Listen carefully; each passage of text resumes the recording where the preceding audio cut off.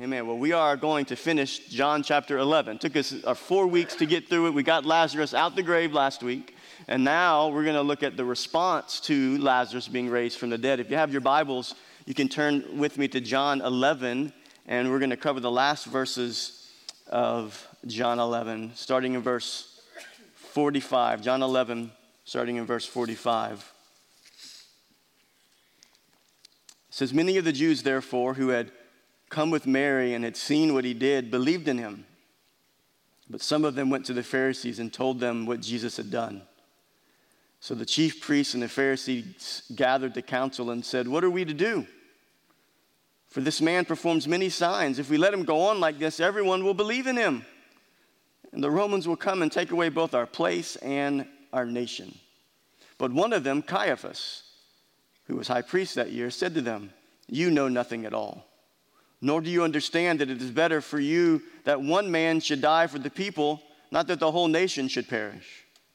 He did not say this of his own accord, but being high priest that year, he prophesied that Jesus would die for the nation, and not for the nation only, but also to gather into one the children of God who are scattered abroad, so that from that day on they made plans to put him to death. Jesus, therefore, no longer walked openly among the Jews, but went from there to the region near the wilderness to a town called Ephraim, and there he stayed with the disciples. Now the Passover of the Jews was at hand, and many went up from the country to Jerusalem before the Passover to purify themselves. They were looking for Jesus and saying to one another as they stood in the temple, 'What do you think? That he will not come to the feast at all?' Now the chief priests and the Pharisees had given orders that if anyone knew where he was, he should let them know so that they might arrest him." So I've titled the message this morning, "What are we to do with Jesus?" What are we to do with Jesus? Would you pray with me? Father, I thank you for your word in John 11. And as we're going to look at the conclusion of the Lazarus story, we're going to look at the aftermath and the response to the amazing miracle of the raising of Lazarus from the dead. God, I pray that you would help us to respond accordingly. That as we study these responses of the different groups of people to the miracle of Lazarus being raised, Lord, may we learn and may we see maybe in our own lives what our response has been or what it should be. And God, I pray that you would speak to every heart. Lord, I pray that you would be glorified in all of it. And I pray also, Lord God, that you would help me to open my mouth to preach your word and to exalt Christ. We pray this in Jesus' name. Amen. So it could be said that response to Jesus is one of the main themes of the Gospels. When you look at the life of Jesus and you study Matthew, Mark, Luke, and John, and just to say this about the four Gospels are telling the same story about Jesus, the life of Jesus, but they're telling it from a unique perspective. Each Gospel writer tells their different perspective and their experiences of Jesus, and they're telling it with unique symmetry as far as the main point that Jesus is God, but they're coming at it to emphasize something a little bit different about Jesus, and something a little bit different, like Matthew is focusing on Jesus as king, and Mark focuses on Jesus as a servant, and John is going overboard to talk about the signs of Jesus so that we would believe that he was Christ, the Son of the living God. And so the Gospels, though, when you go through them, one of the main things that stands out, I think, in the Gospels is how people responded to Jesus. How did they respond? How would they respond when Jesus spoke, when he taught, when he did miracles, when he cleansed the temple, when he rebuked, when he had all the signs that he did? How would people respond? And what you see is Jesus moving and acting and teaching and rebuking and pleading and praying and walking in compassion. Then you have people who will respond either with rejection of Christ, or they'll respond accordingly with worship. Belief and worship. And this is what you see in the Gospels. And so over the next 2 weeks, today, which is Palm Sunday, and next Sunday, which is Easter Sunday, over this message and next message, we're going to really look at responses to Jesus.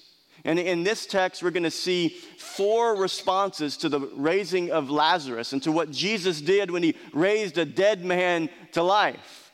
And then next week, we're going to look at John chapter 12 for the Easter message. And we're going to look at two people. We're going to look at Mary, who is the central figure in this story in John 11. And we're going to look at Judas. There's going to be two different responses in John 12, with Mary, who breaks the alabaster box, and with Judas, who gets angry. So Easter Sunday, two more responses, but today, four responses. And so Lazarus has just been raised, and the impossible has been made possible by the only one who can do the impossible, right? Jesus raised Lazarus. And now, what are people going to do? What are they going to say? And you heard in the text, right? They asked a question.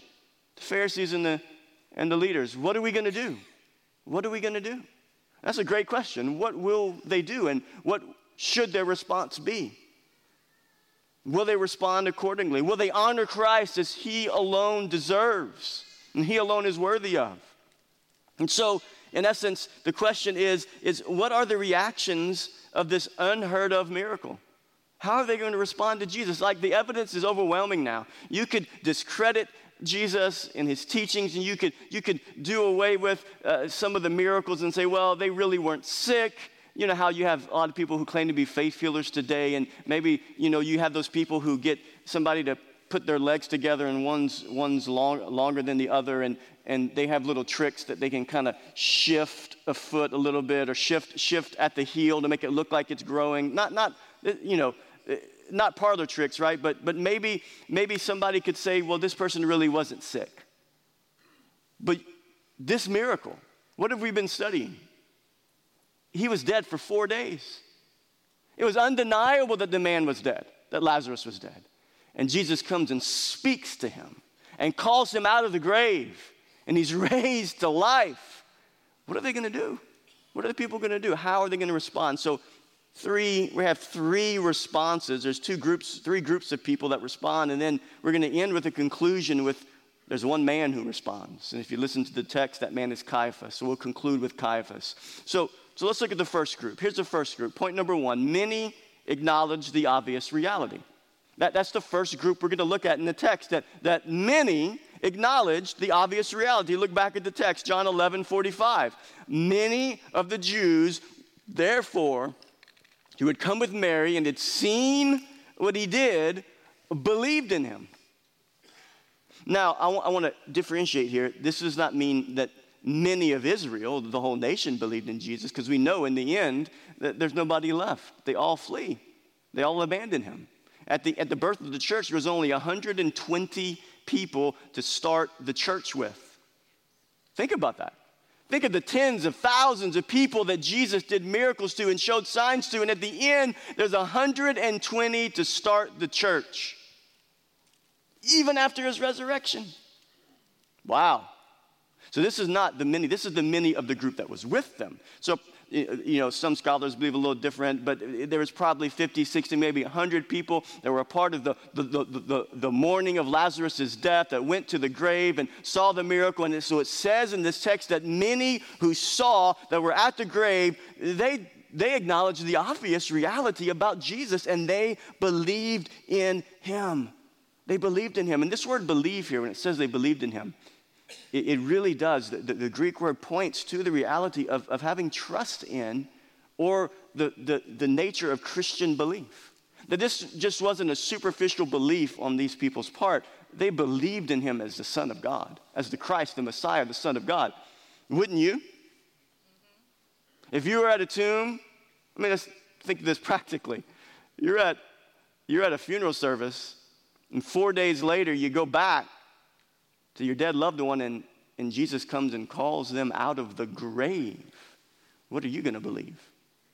Right? This obvious reality, this man is God. Only God can raise somebody from the dead. They'd never seen this before. And so this group of people responded to Jesus. It was not just a superficial belief, but a reflection of a heart that was trusting in Jesus as Christ, the Son of God. And I think about two accounts in the Gospel of John that we've studied that really show a person or a group of people, but in particular two people here that saw the obvious of Jesus, the obvious reality, and they believed. And they believed. The first one I thought of was the Samaritan woman. You remember the account of the Samaritan woman in John 4? Jesus comes and he's He's thirsty, but he's on a mission. He was physically thirsty, but that's a really good side note there. He did have physical needs, but he was always on mission. How about our lives? We have a lot of physical things we have to do, don't we? We have jobs we have to go to. We have kids we have to raise. We have work we have to do, yard we got to cut. We got all kind of physical things that we need to do. But may we be like Jesus, that in the midst of our physical responsibilities, that we are always on mission. So Jesus showed up at the tomb to get water, but he was on mission to speak to a woman who needed a Savior. He begins to talk to her, and he reads her mail, right? He exposes the reality of who she is, and she says, "You must be a prophet." And he eventually culminates in telling her that, no, I'm the Christ. I'm the one that you've been waiting for. And so listen to John 4. So the woman left her water jar. She went away into town and said to the people, "Come see a man who told me all that I ever did. Can this be the Christ?" And they went out of the town and were coming to him. And many Samaritans from the town believed in him because of the woman's testimony. Because he told me all that I ever did. You see what this woman, just like the many who believed the obvious reality of Christ, she believed that Jesus was not just an ordinary man. There was something different about him. She was convinced. She acknowledged the obvious reality. Think about John 9. That is such a great section in John 9. A man that was born blind. Why was he born blind? The disciples asked, was it his fault or his parents? And Jesus said, neither. He was born blind so that the glory of God could be revealed through him. And then he gets healed. And then he gets interrogated and investigated by the Pharisees who are willfully blind. They are blind spiritually. This man was blind physically, but really the Pharisees are the true blind people of the story of John 9. And the man is acknowledging the obvious. Listen to this conversation in John 9. When the Pharisees are examining this guy and talking to him, he was just healed. Had never seen before in his life. Now he sees, and the Pharisees say, "We know that God has spoken to Moses, but as far as this man," speaking of Jesus, "we don't know where he comes from." And the man that was healed, the man that was born blind that was healed says, why this is an amazing thing. You don't know where he comes from? You're telling me you have no clue where this guy comes from, and yet he opened my eyes. That's how we would talk, right? Are you kidding me? Are you an idiot? It's like, you must be stupid. How thick is your skull? Are you serious? You don't know where he comes from? Look, I can see you. You have brown hair and blue eyes. I can see that pimple on your cheek now. How long has that been there, buddy? Are you telling me you don't know where he comes from? Right? We know that God does not listen to sinners, but if anyone is a worshiper of God and does his will, God listens to him. He's saying the obvious reality of who Jesus is. If this man were not from God, he could do nothing. So the Samaritan woman, the man born blind, and now the many at Lazarus' tomb who saw Jesus raise Lazarus from the dead, they believe. They believe the obvious, because it's obvious. It's obvious, right? I love what George R.R. Martin said. People often claim to hunger for the truth, but seldom like the taste when it is served up. People are hungry to know the truth, but they seldom like the taste when it is served up. It can be as obvious as the light of day. But if the truth is inconvenient to their agenda and what they're after in life, they don't want what is served up when the truth is right in front of them. And so there are people we're going to pivot to here in a moment that they don't want the truth about who Jesus is because it's threatening their life. But there are groups of people who believe the obvious reality about Christ. Because why? Because truth, when it stares you in the face, you better respond. When truth stares you in the face, you better respond. You know, when I thought about that statement, truth staring you in the face, the perfect embodiment of truth is Jesus Christ. There is no truer person that ever lived. No person who could say that they were 100% truth. There was no lie in the character and nature of Christ. He was truth in body form. And he stood in front of Pilate. And listen to this conversation. Then Pilate said to him, John 18, "So you are our king." Jesus answered, "You say that I am a king. For this purpose I was born, and for this purpose I've come into the world to bear witness to the truth. Everyone who is of the truth listens to my voice." Pilate said to him, "What is truth?" So here you have Pilate staring truth in the face, and he's asking the question, what is truth?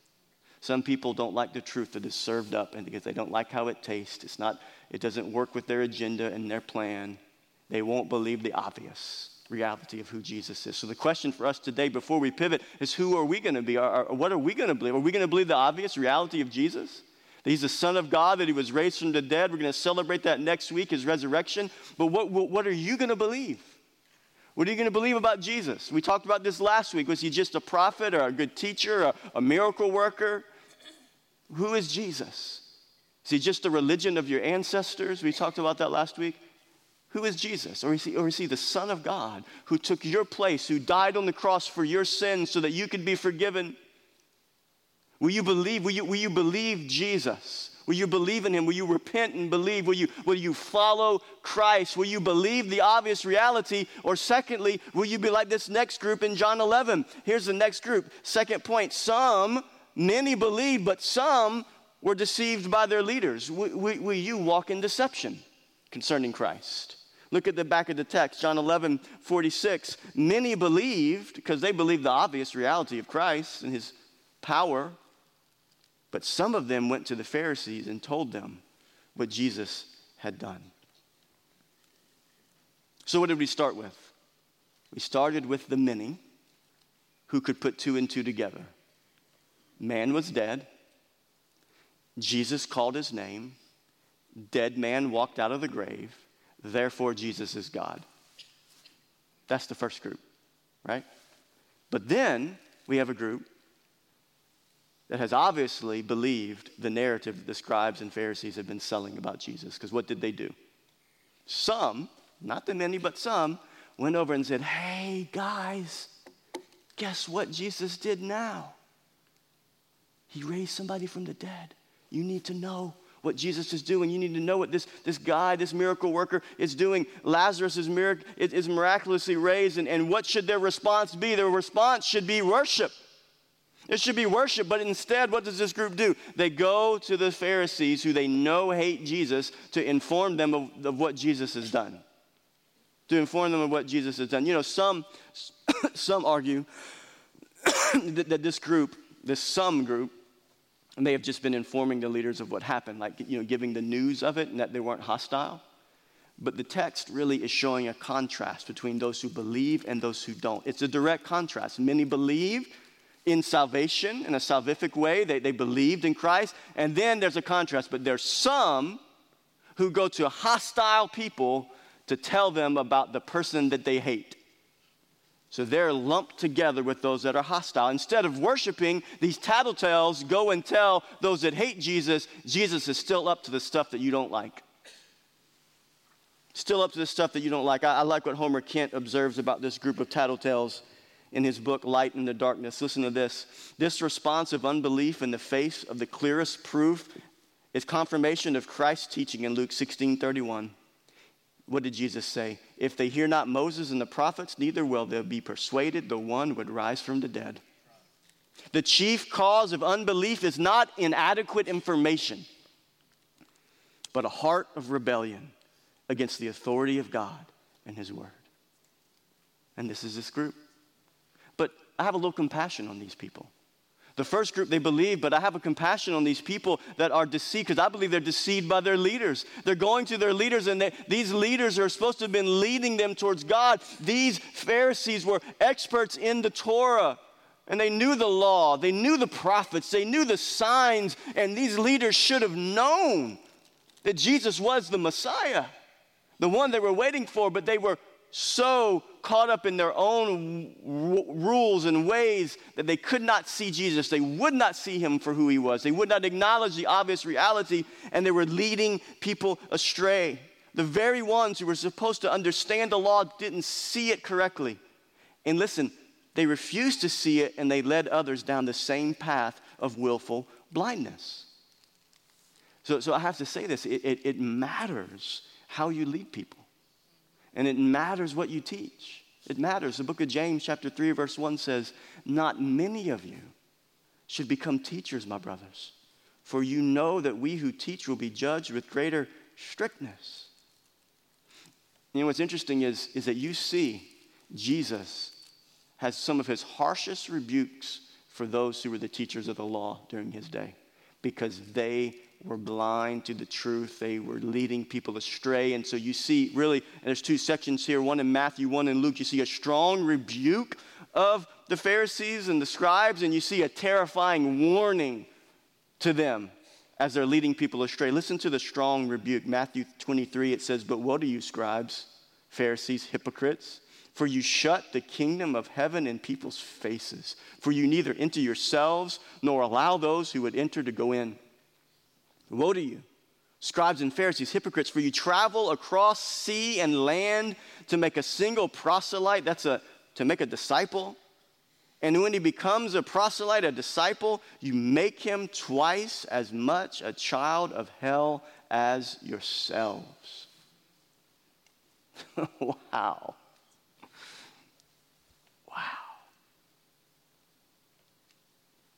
What a rebuke.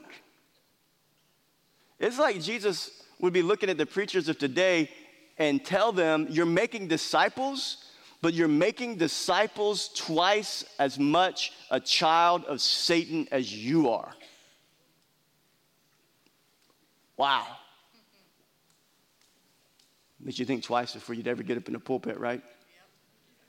Pray for us, your leaders, that we would never teach error, that we would never lead you astray, that we would teach the word of God. Now listen, that was a strong rebuke. Now listen to the warning. And he said to his disciples, temptations to sin, Luke 17. He said to his disciples, temptations to sin are sure to come, but woe to the one through whom they come. It would be better for him if a millstone were hung around his neck and he was cast into the sea, that then he would cause one of these little ones to sin. What a warning. And these false shepherds of Israel were willfully blind, and they were the blind leading others to blindness. They were the blind leading others to blindness, right? And so, there were the many that believed the obvious reality, but there were some who went back to their leaders, to their teachers, and those leaders and those teachers were leading them astray. They weren't showing them what the law and the prophets were truly saying about what the Christ would be like and what he would do, and they had plenty of enough prophecy to have understood who Jesus was. But these blind leaders, these blind Pharisees, were leading others to blindness, and Jesus warned them, it'd be better that you would be drowned than to cause someone to sin. Wow. Lead people to blindness. You guys remember March 26, 1997?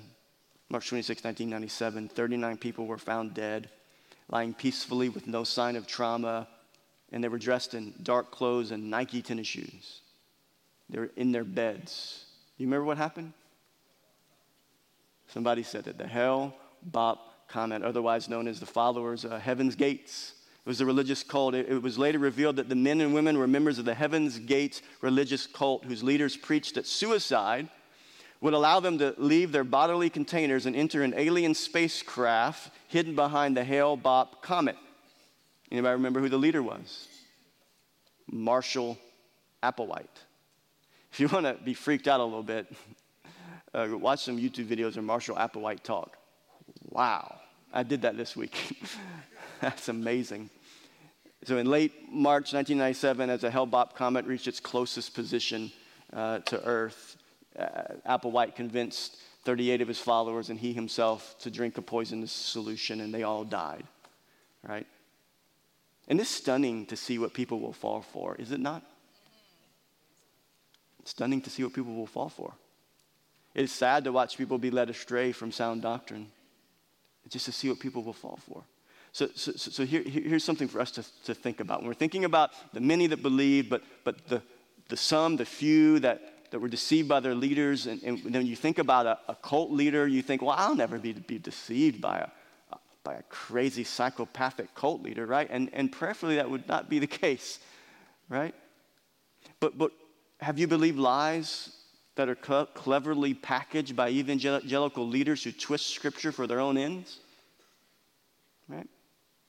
Here's 3 common ways in which I think leaders or preachers or pastors lead people astray.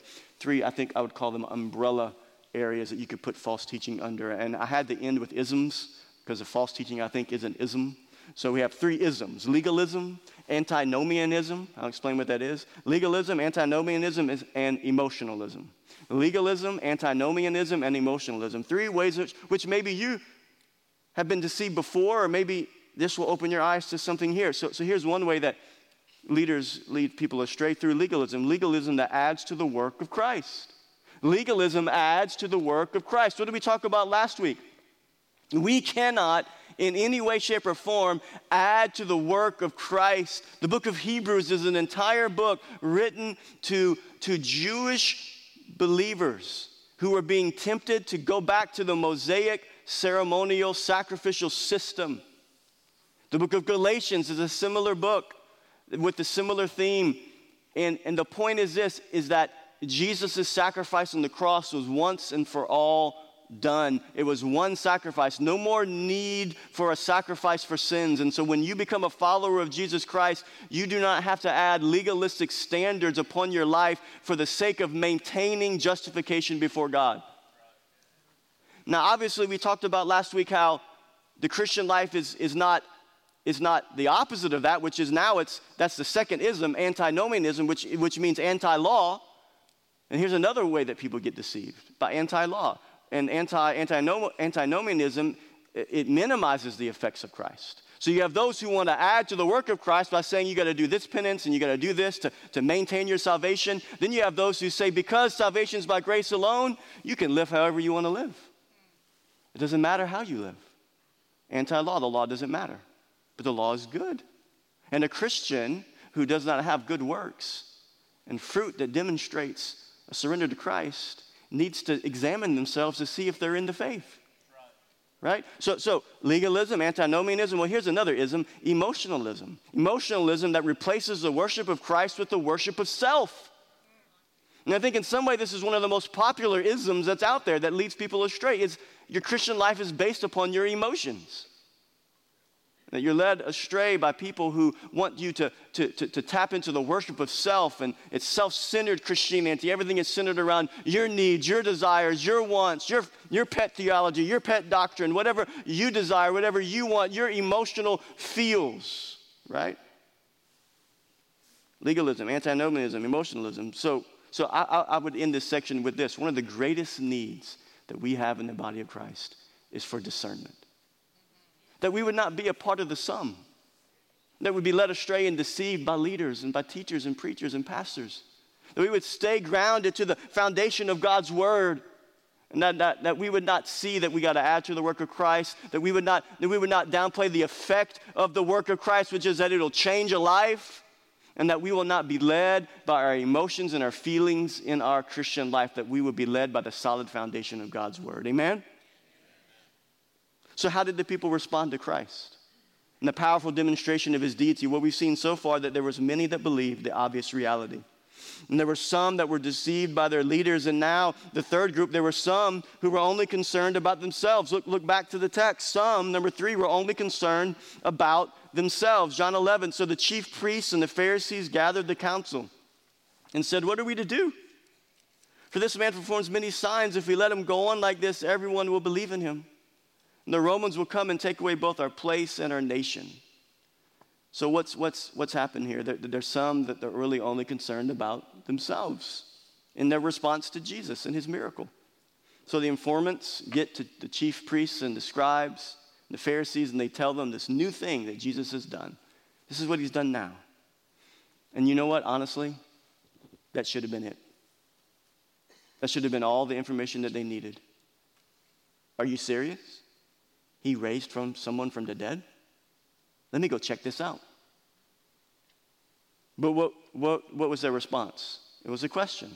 What are we to do? What are we to do? What are we to do? And so you can stop there and you can think, well, that's a good question. What are you to do? What should you do when you see somebody do what's impossible? What are you to do whenever you're faced with the reality of who Christ is. What are you to do? And certainly the obvious answer here is that they should worship. They should fall on their face in repentance, sackcloth and ashes, and they should repent for their hatred towards Christ up to this point. That's what they should do. What are we to do? Worship Jesus, repent and believe. But what was behind the question? Was it a genuine question? I don't believe it was, right? Because we see it in the text. Look back, verse 48. Let's look at it again. What are we to do? And look at what they say. He's doing so many signs. Look at verse 48. If we let him go on like this, everyone will believe in him, and the Romans will come and take away both our place and our nation. Isn't that an amazing statement? They ask a question, what are we to do? And that's a great question they should ask. And then they make this crazy, prideful statement. If we let him go on like this. At that point, somebody needed to tell them, who do you think you are? If we let him go on like this. They clearly did not see Jesus as the Son of God, right? If we let him go. How amazing it is. Listen, when created beings believe that they have the power to do anything that God doesn't allow them to do, right? How often do we see confident political leaders or leaders who think they are autonomously powerful? I mean, think about that. If we let him go on, what are we to do? Well, we have the power to stop him or to not stop him, right? If we let him go on. I think this reminded me of something here. I think those in positions of power or authority need to be reminded of what God reminded the prideful ruler of Babylon of. Do you remember that? Daniel chapter 4, Nebuchadnezzar, he stood on top of his palace. He looked at all of Babylon. He says, look at this kingdom that I have created, that I have built. It reflects my majesty and my power.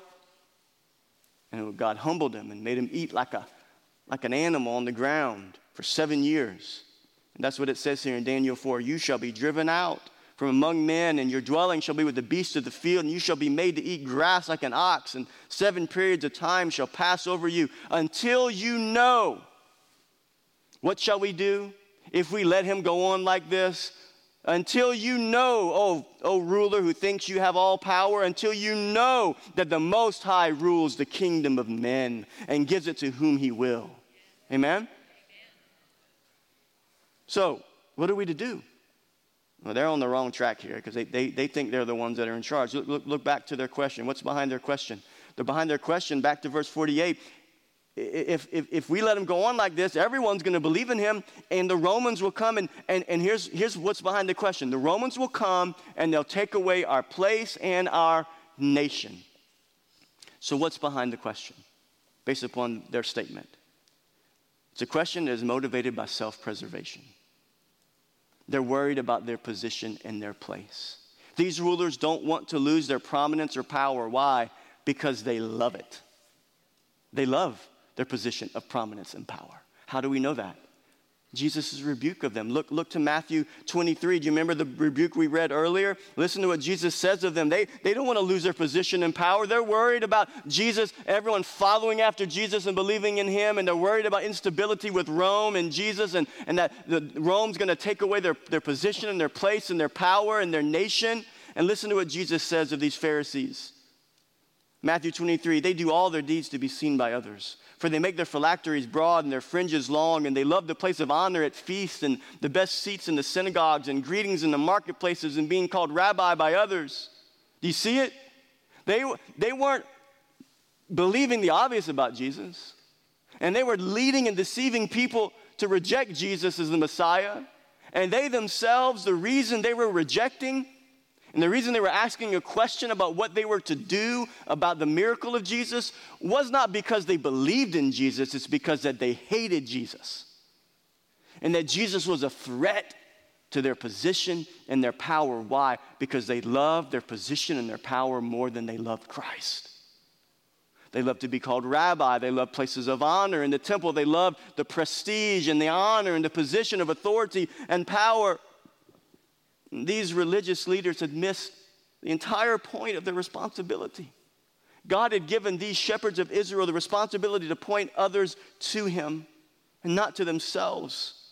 And these religious leaders were missing that. and they were not following through. And today, religious leaders are not like these Pharisees today.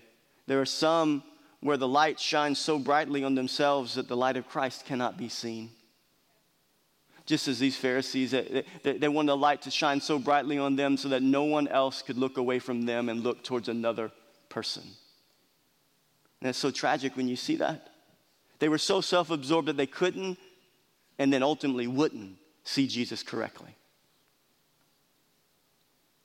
So, have you ever been around someone who doesn't judge the moment correctly? Do you know what I mean by judging the moment correctly? Like maybe like this, the moment calls for seriousness, but they just act like a goofball. You ever been around that? You just want to like pop them a good one? Like, stop.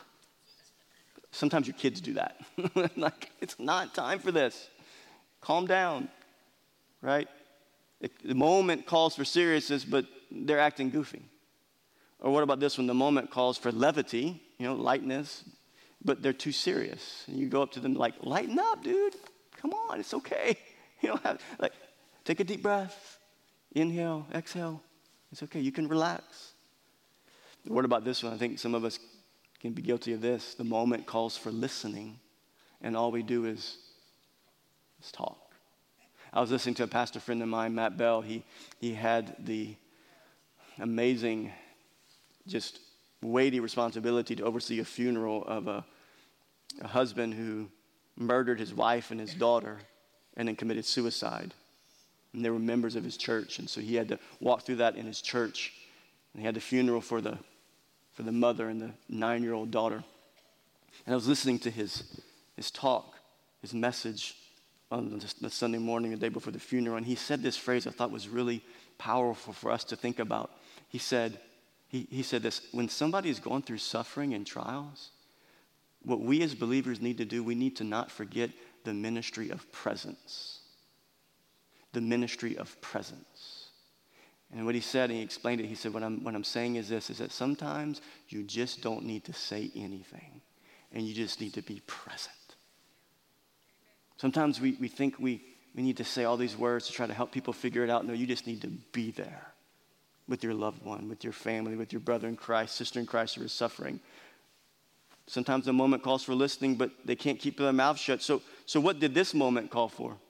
What did this moment call for? What should we do? What did this moment call for? Jesus is clearly the Son of God. The moment called for repentance and worship. And they missed the moment. They missed the moment. Truly, they could have investigated. When the tattletales came and their deceived followers came to them and said, look, Jesus did this. He raised him from the dead. They had the same opportunity when the man was born blind, right? And they investigated. They could have investigated and found out, is it true? Was he really dead for 4 days? And then after the investigation, and they asked the question, what should we do? The answer should have been a resounding, don't miss the moment. Fall on your face and worship God. You remember when Jesus walked on the water and he got back to the boat? Peter, before they got back to the boat, Peter jumped in and he walks on the water for a little bit, but then Peter sinks because he's human. He was only held up by Jesus for a little bit and then he fell down. But Jesus walks all the way to the boat in the water. You remember what the disciples did? They fell on their face and they worshiped Jesus. Because obviously, Jesus is not like us. And you know what Jesus didn't do? He didn't say, okay, no, stop, don't worship me. He let them worship him as God. The moment called for worship, but these people couldn't see past the end of their nose and their power and their position. So what about us today, right? In a culture that makes everything about us, right? Same thing as these Pharisees. It's all about them. They can't see Christ. What about us today in a culture that makes everything about us, in a culture that tells us to focus on self-care, right? It's all about self-care right now. Everything on social media is about self-care. And I tell you, take care of yourself. Take a bath. Get help if you need help. But man, we are in an overload about self-care. How about caring about other people? That'll take care of your self-care. We're so overanalyzing ourselves that we can't see past the end of our nose to care about anybody else, right? What about us? Are we going to miss the moment of Christ in our life, or are we going to be so focused on self-care, so focused on self-absorbed living at every turn? Are we going to be able to stop? Can we take the time to look outside of ourselves and see Christ? You know, false religion, it really is only about looking inward. Christianity is about looking outside of yourself to the only one who can save. Will we acknowledge the obvious and worship Christ instead of ourselves? So, the earthly life of Jesus, as I started off with, was marked by responses to his life. Those who acknowledged the obvious and believed, and those who did not. And so far we've seen in this text the response to the raising of Lazarus. We've seen it, right? Many acknowledge the obvious reality. And yes, high five, fist bump, you believe, and we'll see you in heaven. Some were led astray by their leaders. And may we live sober lives as concerning what we listen to and what we absorb. What are you listening to? Don't be deceived. Don't be led astray. And some, they didn't believe because they were only concerned about themselves. They were too busy worshiping themselves, and they could not worship Christ. So here's the conclusion. There's one more person left, right? You had the many, and you had the some, you had another group. Now you have who? Caiaphas. Look back to the text as we conclude. John 11. But one of them, many, some, but one of them, Caiaphas, who was a high priest that year, said to them, "You know nothing at all. Nor do you understand that it is better for you that one man should die for the people, not that the whole nation should perish." He did not say this of his own accord, but being high priest that year, he prophesied, that Jesus would die for the nation. Not for the nation only, but also to gather into one the children of God who are scattered abroad, so that from that day on, they made plans to put him to death. So I say it like this: the last response comes from an accidental prophet. I'm here to tell you, Caiaphas was not trying to prophesy. His motives were not pure. What's interesting, this is kind of a good example for us for what verbal inspiration would be like in the scripture. That somebody was moved along by the Spirit of God to say something that was divinely inspired. And Caiaphas didn't realize what he was saying. Why do we know that? Because of what he was saying. That's why we know, because of what he said. What was he saying? In essence, this is what Caiaphas was saying. Guys, listen. Y'all are freaking out about Jesus.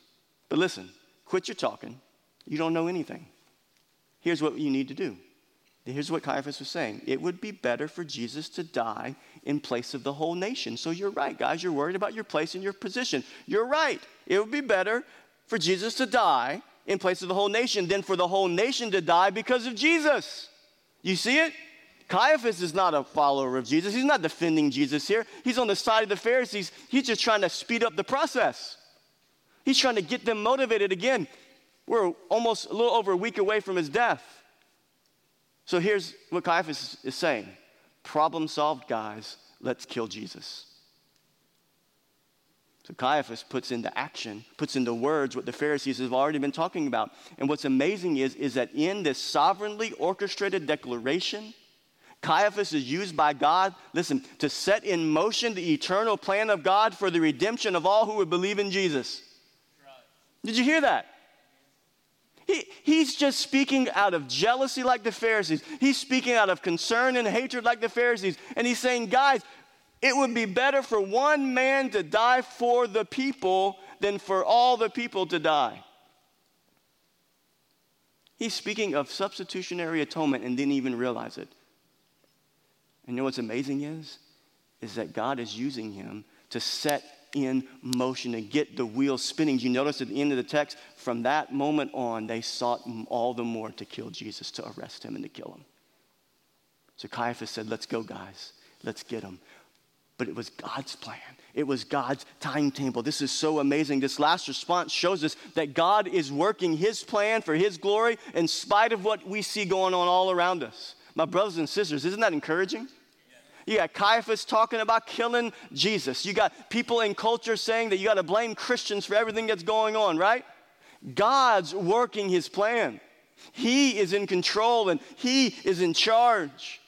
And the truth is this: if people acknowledge the obvious or they reject, Like Caiaphas and the Pharisees, God is unfolding his plan of redemption, and he's simply using those who reject him as a part of that plan.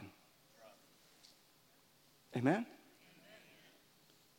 And that made me really happy when I was studying this week. That's powerful conclusion there. So really the question as we end is who are we going to be? Are we going to be the many? Are we going to be the some? Are we going to be the Pharisees? Are we going to be Caiaphas? What are we going to do? And I couldn't help but think about Palm Sunday. What happened? What happened when Jesus leaves here and he eventually heads to Jerusalem and he gets into the city and it's the Feast of Passover. It's Passover week and there's hundreds of thousands of people that have migrated to Jerusalem to celebrate the Feast of Passover. And he gets into the city and he's on a donkey. What do? What's their response to Christ? Hosanna in the highest. And they throw palm branches down and blessed is he who comes in the name of the Lord. Listen to Luke 19. This is so powerful. And when he said these things, he went on ahead, going up to Jerusalem. And as he was drawing near, already on the way down the Mount of Olives, the whole multitude of his disciples began to rejoice and praise God with a loud voice for all the mighty works that they had seen.